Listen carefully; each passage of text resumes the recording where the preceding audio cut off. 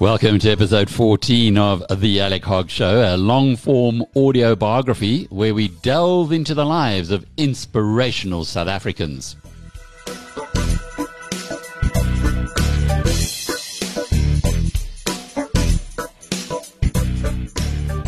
Our guest in this episode is the Eastern Cape super entrepreneur Adrian Gardiner.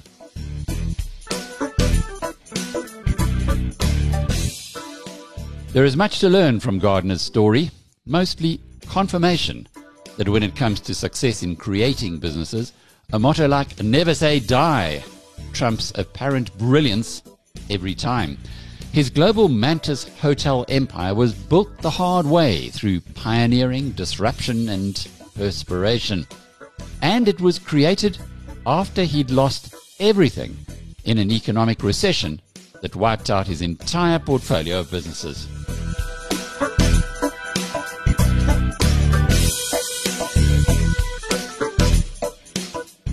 Gardiner is no household name among fellow South Africans. None of his companies are listed on the Johannesburg Stock Exchange, and he's always been based in the relative backwater of Port Elizabeth. But for a brief period, he and then partner Tony Ross were the biggest names in the country's sport of kings, and that is where I kicked off our chat. Adrian, I know you, or know the name anyway, from horse racing. Were you not the owner of that magnificent mare called Enchanted Garden? Wow, Alec, you're taking me back a few decades, but that was definitely an era of our lives because, you know, that year, I think we won 8 Group 1s, which I don't think has been done before, plus the fact that we had Horse of the Year, Filly of the Year, and Sprinter of the Year. So it was Enchanted Garden, Fool's Home, and Sonera. So it was just one heck of a year in horse racing. And I'll always remember those years for the wonderful people that I met. Just to give you some examples, you know that obviously Gary Player was in breeding of horses. Terence Millard trains our horses. Then the great Graham Beck and I became very good friends. Also Luke Bales, you know, because Luke and I became very good friends. And then Luke got into the conservation world in a big way, you know, through Singita and his properties all over Africa. So, I mean, there was another incredible experience by meeting Luke. It was an era in my life that I will never forget. And, you know, we built that stud farm in Plettenberg Bay, and everybody laughed at us and said that wouldn't work. And, you know, similarly, when I did my effort at Shamwari, I was also laughed at. So, going back, Adrian, you're actually from further north, born in Zambia.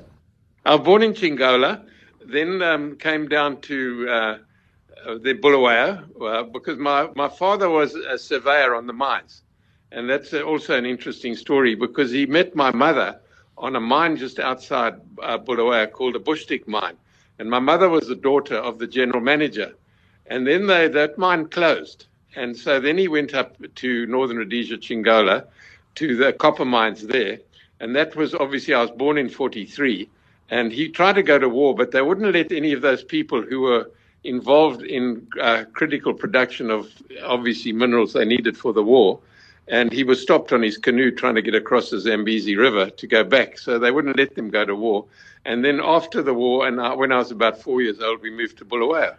It was an exceptional time for me because what happened is that the sort of clock came back to 12 because him and his friends decided to take that Bushstick mine and they turned it into a school. And that became Falcon College, which today I think is one of the best schools in Zimbabwe and has been going since the late 50s. And I came in its second year of operation when there were about 50 of us at that school. And I think that really, the times that I had there really ignited my entrepreneurial flair because, you know, we had to do everything. I mean, we had to plant all the fields there and then there were no first team. So we sort of grew up and I grew through it all, going from under 13 to under 14, under 15, and then really starting to play first team in my last year of the first teams of other schools. So it was a career at school which I will never, ever forget. And I can only thank my father and his friends, my mother, for actually having the vision to turn what was a derelict mine, but with a lot of resources and buildings, into a fabulous school. Was he entrepreneurial? No, he was always worked for corporate, quite funnily enough. And then at the age of 60, he retired and came down to Cape Town. And, we were very lucky because I was living in Cape Town then. So we became quite close. I must tell you, like an elder brother at that stage.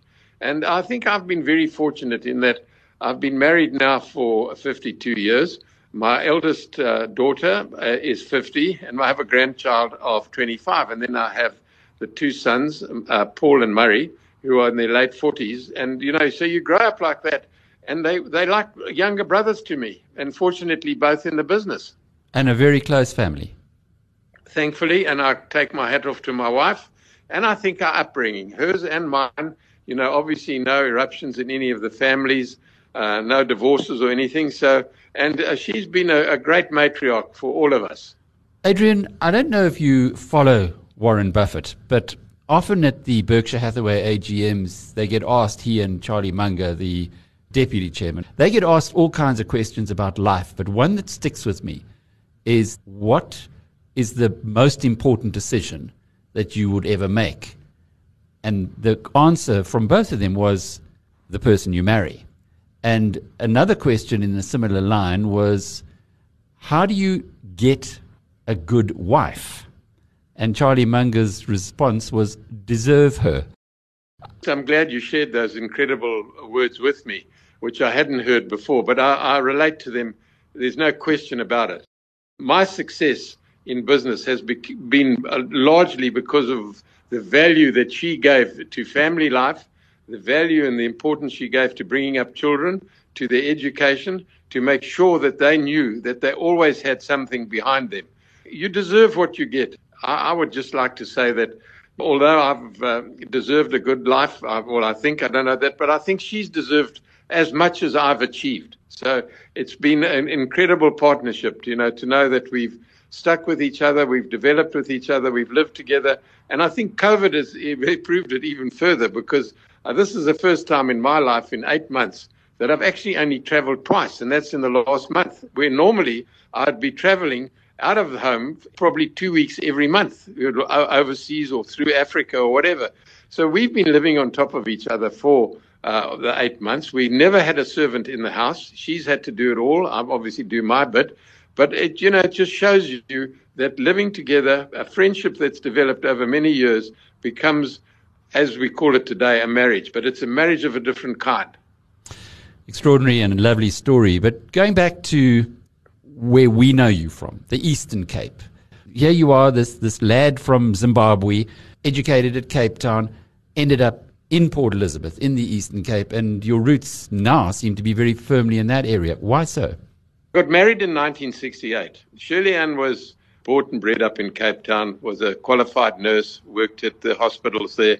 And then when I told her in 1969 that we were coming to Port Elizabeth, it wasn't a great message to give her. But, I must just go back a bit as well and tell you about my great achievements as a student at UCT. Well, I did a BCom degree, which in theory was 3 years. It took me 7 years. So I did 4 years full time, and I'd got to just over half the degree. And then I went and got a job at SPAR in the accounts department. I woke up one morning and said, I've been beaten by something very, very silly, an academic qualification. So while everybody else was enjoying their life, I went back at night to finish my degree. So that's where the extra 3 years took. And I was determined that I was going to get this degree, a BCom. So I worked at SPAR. And then while I was at SPAR, in those days, there were regional wholesalers who did the distribution. And there was a wholesaler in Port Elizabeth called Stefrak and a guy called Bruce McWilliams. And we got on incredibly well. However, while I was doing my studying at UCT in those 3 years after I shouldn't have been at university, I was very intrigued with our marketing lecturer. And I really enjoyed her style and what she taught us and everything. And we obviously got on well. And she went back to her husband, who was a general manager of Golden Arrow Bus Company. And she said to her husband, I know you're looking for an assistant. I would take this guy called Adrian Gardiner.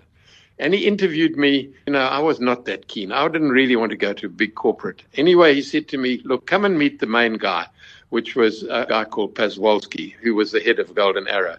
And he impressed me no end. And I went there and I took the job. And I must tell you, it lasted about 6 months, if that.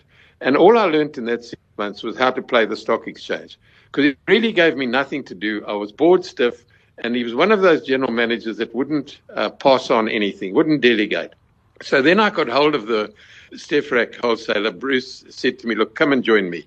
So I came up to Port Elizabeth in 1969, joined him in the accounts department, and then I graduated to sales and marketing, and then we started opening a new brand called You Pay and Take It, which we opened all over South Africa. We opened in George, in Kimberley, in Bethlehem, in Bloemfontein, in Worcester. And we had this whole chain, which we opened in about, remember I started with him in 69, and we sold in 1974 to Metro Cash and Carry.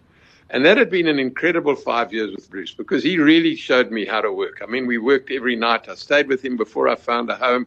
And then in 74, we sold everything to Metro Cash and Carry, and he had a 2-year assignment or a restraint that he had to work with him. And I said, Bruce, I'd really like to leave now. Could I go? And I got a payout of, because I had a minority share in the wholesaler in Bloemfontein, and my payout then was 10,000 Rand. And with that 10,000 Rand, I managed to buy 50% of Penguin Pools, and that was the start of a new era. You're listening to the Alec Hogg Show from BizNews. Were you able to replicate that expansion? Tell you what, from Penguin Pools, and you will remember, why is he? Because he was such a, he was involved in that huge company. He bought Penguin Pool Corp Holdings. You remember Penguin Pool Corp Holdings was on the stock exchange? That's right, yes.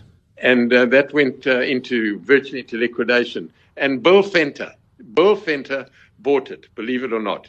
And obviously you know who Bill Fenter is. Altron, indeed. Yeah. And so Bill controlled the franchises of Penguin and also Pool Corp Holdings. And so Bill and I became quite good friends. And we went to conferences that we used to have at Penguin Pools. But from Penguin, to give you an example, is that in winter, I had the equipment, and we really did that work, because not many people would build swimming pools in the winter.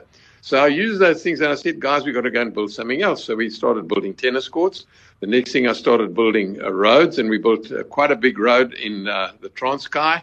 And then I got involved in roads all over the Eastern Cape. And then 1979 came, and that was really the first real inflation. And we didn't have any escalation in our contracts. Then I had a big bad debt in Mossel Bay. Somebody went bankrupt there and couldn't pay me, and that collapsed my house of cards. So in 1979, I lost everything and had to start again. And I'd had signed surety to a number of banks and on HPs. And I asked all those people concerned there, please let me pay you back, because I don't want to be sequestrated personally. And they all let me pay them back, because in that era, not only had we developed a construction company, we also developed a transport company, and we also started the first crane hire company in Port Elizabeth. And prior to all of that, I'd also started the messaging company in Port Elizabeth called Pageboy, where you used to get a beep, beep, beep, phone the office. And I don't think I should have sold that, because then probably would have been in mobile phones today. And I also brought the first spring door to Port Elizabeth and opened a company called Easy Doors, from the weights that were on the doors to spring doors. So that was quite an era for me, from 74 to 79. And then when you lose everything, it was my university of life. And that's when you really come to understand that if you've got 5 real friends, you can count them on one hand. That taught me a lot about life. I won't regret that. And I managed to start again, pay back the creditors that I'd signed for, and got into business again. And then I learned that if I got the company back, which I did, on a compromise offer, I also had a tax break that I could use going forward. So it was quite a journey that, and I say I regretted it for 1 minute, but it was a mistake. And if you don't learn by your mistakes, you don't deserve to be in business. So interesting things you remember. As you were talking about signing surety, I recall Johan Rupert once saying in his inimitable manner, the person who signs surety is a fool with a pen. Have you signed sureties since then? You know what? He's 100% right. Learned is that, if you do sign a surety, which I have done since then, I make sure that I've got more value in the asset than the person I'm borrowing from. I don't have any problem in signing a surety if I'm definitely in control and got far more value than who I'm busy signing with. Adrian, many people, having had that experience, become gun-shy, find themselves a little cave in a corporate somewhere and don't ever try again. You clearly aren't made of that stuff. What was it in your personality and your environment and perhaps your family that made you decide, when you had gone through that very difficult experience, that entrepreneurship meant not giving up? You see, we'd learned how to do swimming pools. Besides the Penguin Pool franchise that I had in Port Elizabeth, at one stage we owned every franchise here. So that was Pride Pools, Coastal Murray Pools, a fiberglass pool. And then one of the conferences that we had that Bill Fenter organized, they brought out a guy from America. And I'll never forget him. Him and I got on incredibly well. And he told me that he gunnited pools that were half Olympic sizes. So after that, I went over there and I found out how he did it. I came back here and I did probably the first in South Africa half Olympic gunite pool, which is still here at Victoria School here. And I got back into the pool business because, it was easy to get back into. I did have a bit of a reputation in it, and you got quite a lot of money up front. Then managed to get back into the transport business, and then, believe it or not, managed to buy the crane business back, who the people that had bought it from me put it into a mess, and so I got that back. So it was back to transport, back to cranes, back to swimming pools, and that all happened, and it was going helter-skelter. And then, as you started this interview, it started with, now, how the hell did I get into horses? And in those days, you will remember that if you were in the agricultural business or in other business, you could take the profit from one company into another company and enjoy the tax benefit of it. And one of them was agriculture. And obviously horse raising was agriculture. And believe it or not, Baron Duplessis actually came and officially opened our farm at Rudderfontein in Plettenberg Bay. We were going very well then. I had a partner at the time in the crane business, and we decided, and he was interested in horses. That's how I got into the horse business. And then I decided, no, I would prefer breeding rather than racing. So that's where the breeding started at Plettenberg Bay. During those times, Zimbabwe was under sanctions, and all their minerals, bulk minerals, weren't obviously allowed to go through Beira or anywhere there. They all came through Port Elizabeth.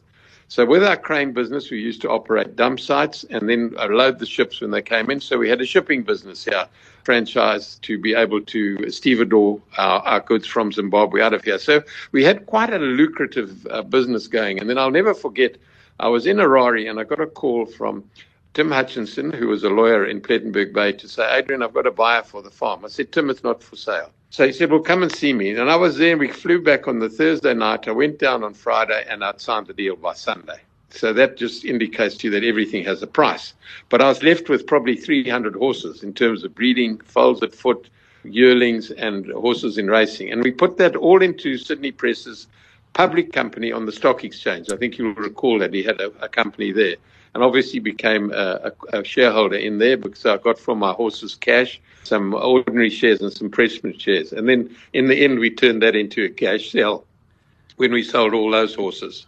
Goodness me. And when did Shamwari come onto the picture? Because if you're in the horse business, it's so not too far away from the game business. Yeah, so now what happens is that I'm sitting with a bit of money, having sold Rudderfontein, the farm, and I said to myself, hell, this is what I really want to do. I want my patch of Africa.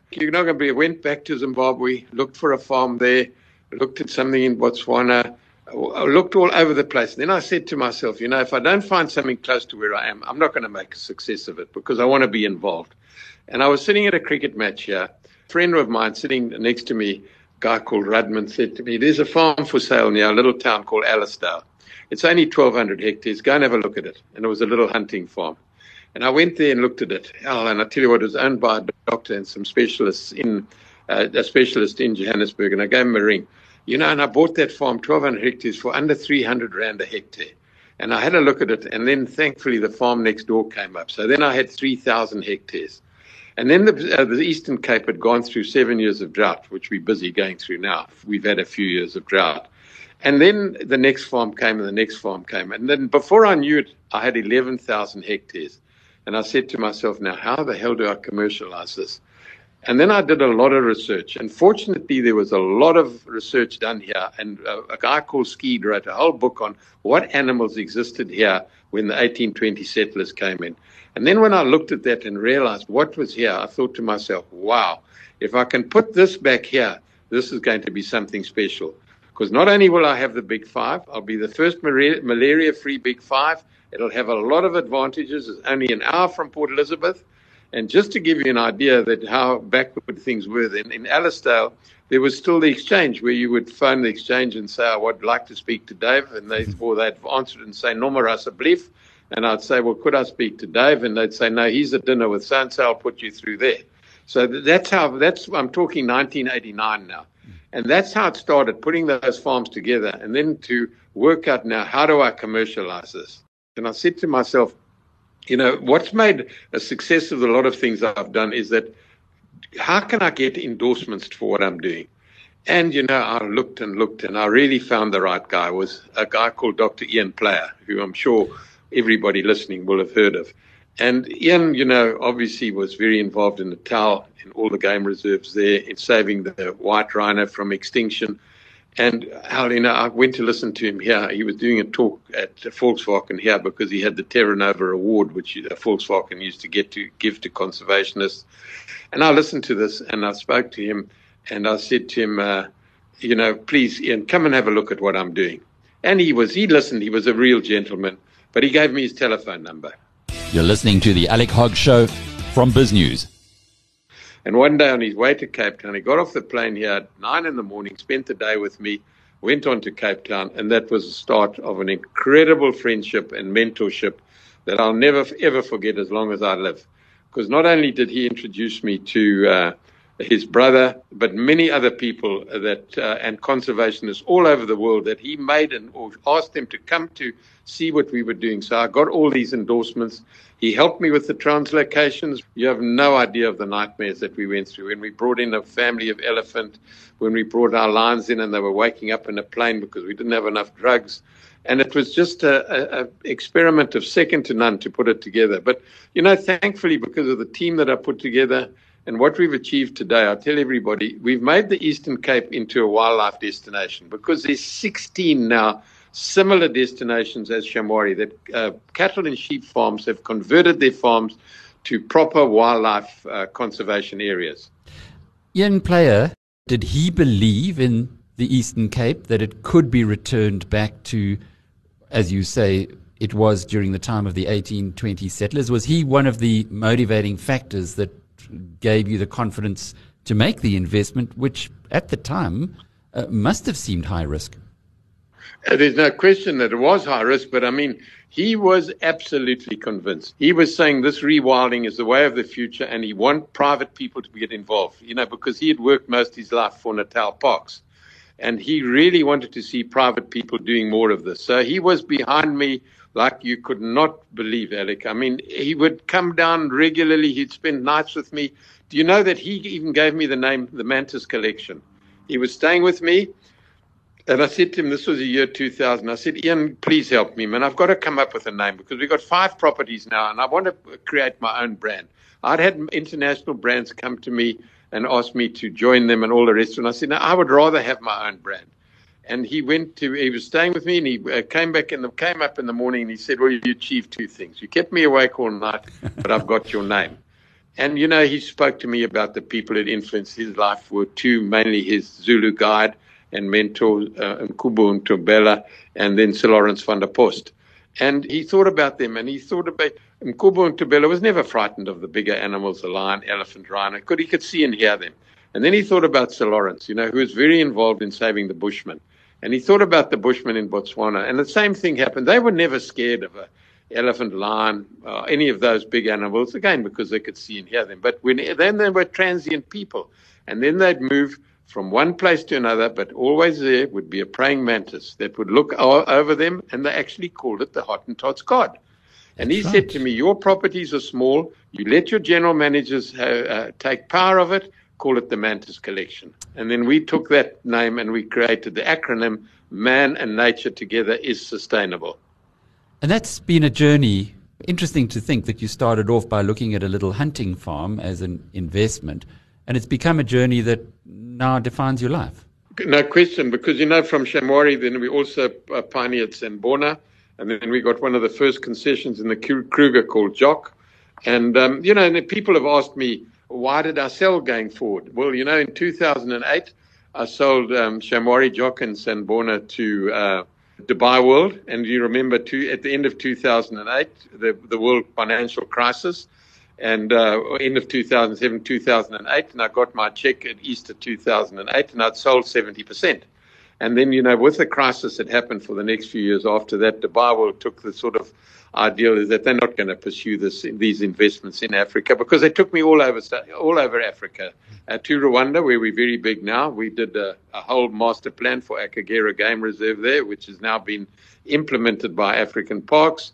And we went to Senegal, and we went to Zambia, and we went to Zimbabwe, and all these things. But then they closed the book and said, no, it's over and done with. So I had the option to get out. And so I put my 30%, and I got out of those three. But I managed to keep my home at Shamwari on 400 hectares, the Founders Lodge, which I've turned into a lodge, which has full traversing rights and a full museum of the history of everything there. So that was a lucky break. Now, people obviously say, but surely you reminisce and think, why did you sell that? But if you didn't do that, I wouldn't have the other opportunities that we've had. For example, we own that whole Zambezi Queen collection on the Chobe Zambezi. Got into a lot of other things which I couldn't have done if we hadn't done it. 2 years ago, I sold 50% of our brand Mantis and our management company, not our properties, to Accor. So I don't know what's made me do it, but I've just been very good on my timing to be able to get out. Just look where we are now. How bad is it? Well, obviously every major hospitality company in the world has been, hit below the belt, second to none. So, there's no question about that. So, obviously they've left me to it. We were very lucky. We had an exceptional year in 2019. So we haven't had to borrow any money. We've been living off earnings, and we've certainly managed to make some money, not out of the hospitality side, but we have an incredible development division. So to give an example, we're now the biggest hotel chain in Rwanda, where we have now 6 properties which we manage or developing or whatever might be going. We're putting a boat on Lake Kivu, 4 owners, and we will manage it. So, and we're busy in Cape Verde and in Bahrain. So we're busy in a lot of places around Africa and other parts of the world, because my son Paul runs the operation in London. And I did it for 3 reasons. One, we needed a distribution program. Secondly, we needed a loyalty program. And thirdly, a condition of the deal is that we wanted to start an NGO that could make a difference. Hence, we started the Community Conservation Fund Africa. We're not implementers. So then I got onto my board African Parks, Tusk, and the Wilderness Foundation, which I chaired after Ian Player made me the chairman, and then I'm now the patron of that. And I have something in common with the royal family now, because Prince Harry and Prince William are Prince Harry's of African Parks and Prince William Tusk. So they come up with these things, and we collect money. Now, how I wanted to collect the money, and this was quite important when I did the deal with Accor, because Accor have in the region of 60 million members on their loyalty program, plus another 60 million from China. So all I said to them was, just give me access to that program where I can write to those members and say, would you burn $1 worth of points towards the following conservation programs? And CCFA can be America, Australia, Asia, Antarctic, Arctic, wherever you like in the world. We've gone quite well for 2 years, but we've got a hell of a lot to do. In this part of my life is that I want to make a difference. I want to make conservation and education priorities on the planet. Was that part of the whole deal with Accor, that you could create this? Yeah, because we both put in significant funds to kick it off. So out of the proceeds I got and they put in, so we kicked off the fund with quite a substantial amount of money, which we distributed to those 3 beneficiaries to make sure they implemented. So that was really one of the prime reasons to do the deal, because I wanted to make this difference in terms of finding a channel where I could collect real money and make a difference. You did explain that after 1979 and the difficulties that your business interests went through then, that you subsequently bought a lot of them back. Dubai World got into big trouble, as we well know, and Pearl Valley, for instance, was bought by Val de Vie. Was there an opportunity ever for you to buy back those companies that you had sold them? They sold Sanborna and Jock, fortunately, to a trust company in Switzerland, which I think is they're obviously caretaking that very well. They actually liked Shamwari very much, and they've just put in $20 million into it. When I did my deal to my 30% with Dubai World, One of the things that I had to take as payment was the director's house at Pearl Valley. And it was the only house on Pearl Valley that was not subject to a mortgage to the bank. So then the bank got hold of me and said, look, we have this right to build a hotel here. Would you come and look at it? So I came and looked at it, and we were busy with it. And then they came back to me and they said, no, we've decided we're selling. So I said, okay, well, what's the price? So I said, no, that's fine. I'll buy it. And then they came back a week later and said, look, we made a bit of an issue here because we did actually offer it to Valdivia as well. So I said, that's fine. I know Martin Fenter. I sold him a plot at Sanborna. Why don't we do it together? So, in fact, Pearl Valley is owned 50% by Valdivia and 50% by Mantis and a partner that I have there called Peter Wasserfall. How do you find these partners that you can trust, given what happened to you in 1979? And you said earlier that you learn when you go through tough times who your real friends are. How have you been able to apply those learnings to these partnerships that you've created, Accor, with the Pearl Valley Hotel and so on? Probably in the earlier days, I was the main financier. Today in the partnerships that I do is that we put in the money equally. So we're both at risk. So I'm not just carrying the can for the full amount. So I think that's been the sort of lesson. I suppose you get mature and you realize when you're doing these things is that you're dealing with people who understand what they want and the vision, and we agree the vision beforehand. So all of those have been good. I mean, the Accor one at this stage is the interesting part about that one was that they took my top development manager and took him into Accor. And then obviously Accor asked him about Mantis, and they were battling a bit in Southern Africa.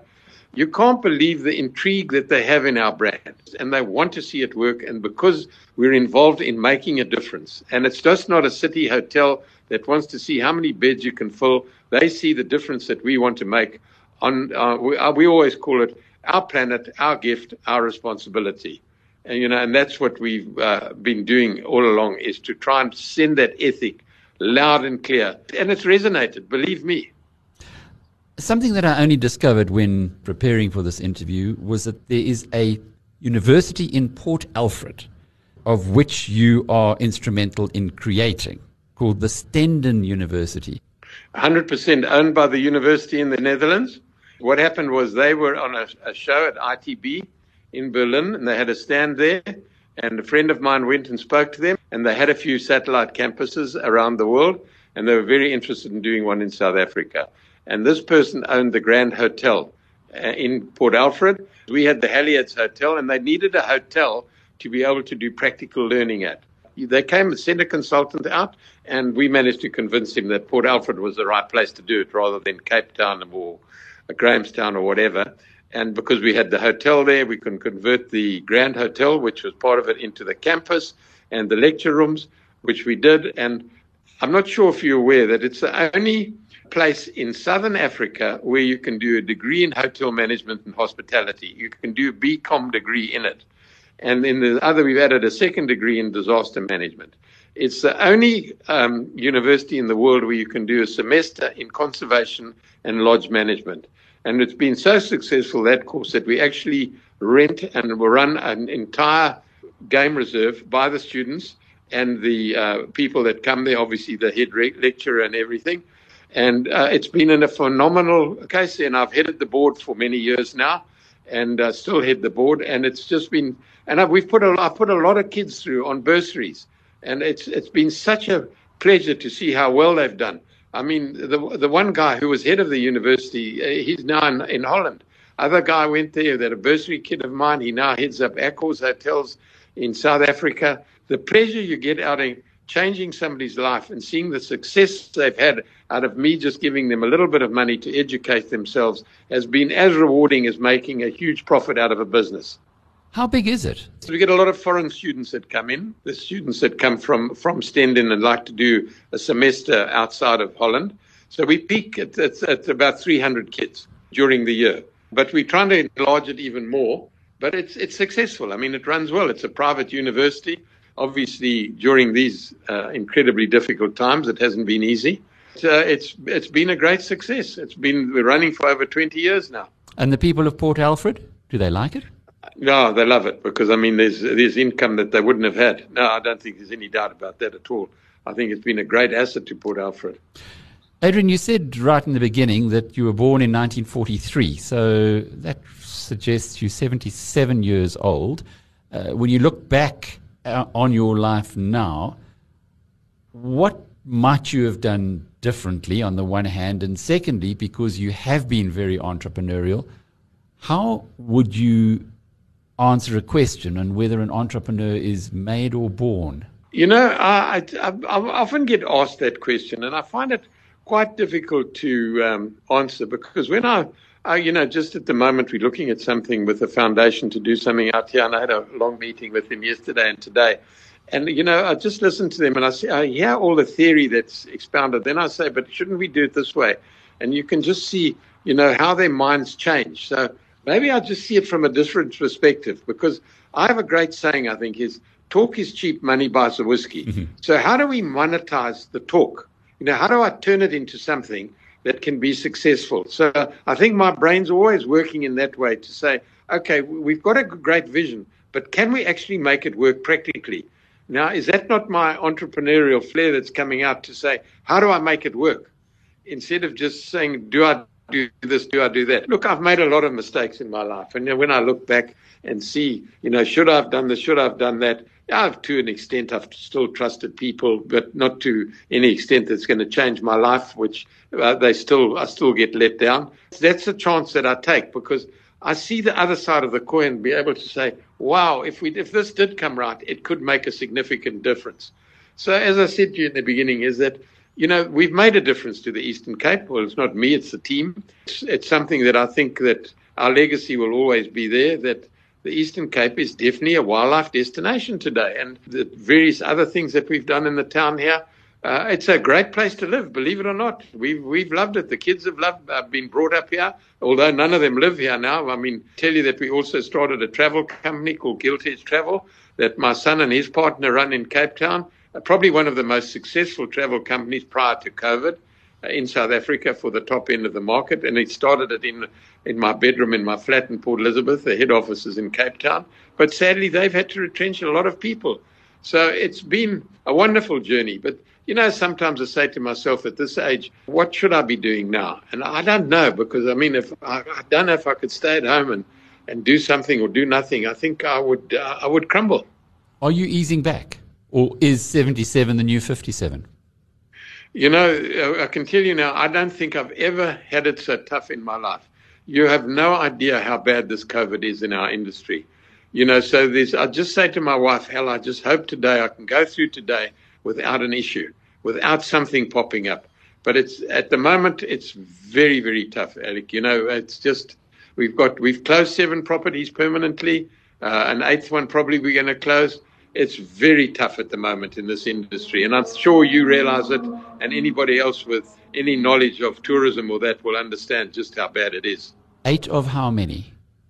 Well, in our portfolio, we've got about 30. But we're going to grow that 8. I'm not too worried about, because a lot of them are small properties that like a house in Bishop's Court that was a full let. We had a lease property in Port Elizabeth that I got out of the lease of. Sadly, we had to close 2 lodges in Natal. I managed to sell a small boutique in Pretoria, and then overseas, there's a couple that we ran there that have either gone into liquidation. So it's other people's properties besides my own. But what about the future then? When you look back on this long journey that you've had in South Africa, which is a country that clearly has been very good to you and you've been very good to it, how are you seeing our future in the next 10, 15 years? So obviously, we talk about it a lot. Today I went out to our lodge and coming back, and I see all the trucks on the road carrying manganese. I'm saying to myself, why isn't it on the railways? Then you learn that the railways are difficult. You look at all these SOEs, the state-owned enterprises, and you say to yourself it's sad. It's really sad when you see the turmoil that they're in. And I had the great pleasure of meeting her, a Margaret Thatcher era. She was such a wonderful lady. And, when she took over, London was in a 4-day week. It was unionized. It was in a total mess. And she took on this thing and privatized it. I mean, this is what I can't work out, is why we don't try and develop the businesses instead of trying to control them in-house and messing them up. There's a lot of negativity out there. I've had the pleasure of knowing all our presidents. Obviously, I knew probably the best President Mbeki and his wife, who became family friends of ours. And then I didn't really, and I don't regret it, know President Zuma. But I knew Cyril from the days when Graham Beck introduced me to him. And, we've all got great high hopes, and I hope that he really does pull it through. But I understand where he is, and it's a very difficult situation that he currently finds himself in. It's hard to understand where we're going to go. But, having lived here for most of my life, I'm still an optimist, but I just hope that we do pull through. What about Africa as a whole, given your experience on the continent? Well, I'll tell you what, I said to my premier here, a very nice guy, the other day I said to him, Oscar, do me a favor, won't you come with me to Rwanda? Rwanda's got 12 million people. We've got 8 million people in this province. Can we not follow the example of what they've done there? And I know that President of Rwanda comes in for criticisms now and again and all the rest of it, but my gosh, has he got investment there? Has he turned that country around in the same time that we've had independence, in the same time since they had that horrible tragedy in their country? But I mean, you go there today, you would be amazed. You will see that every single person has a title deed. There's no litter there. Business is done quickly. We deal with government on a lot. We run 3 government hotels. Decisions are made. And I just say to myself, why can't we follow those sort of examples? Why have we got to go through this torture that we're going through when we see all this capture that's happening? It's quite sad. Optimist or pessimist? I think, being the entrepreneur that I am, I'm always an optimist. I always see I said about this COVID, Alec, I've climbed a lot of mountains in my life, but I've always seen a view. This is the first time in my life where I'm climbing a mountain and I can't see the view because I don't know when this thing's going to end and I don't know what the consequence of it is. So am I an optimist in terms of the health and whatever's going on? Until we get the vaccine, I think we're in serious trouble. As you know, the Eastern Cape at the moment is a hotspot. As far as the country's concerned, I would like to think that sanity will prevail and that they will see that in the end, they have to embrace more from business and learn from business instead of trying to be the state-owned enterprises, which up to date haven't worked, haven't shown a good example, lost a lot of money, and haven't created employment.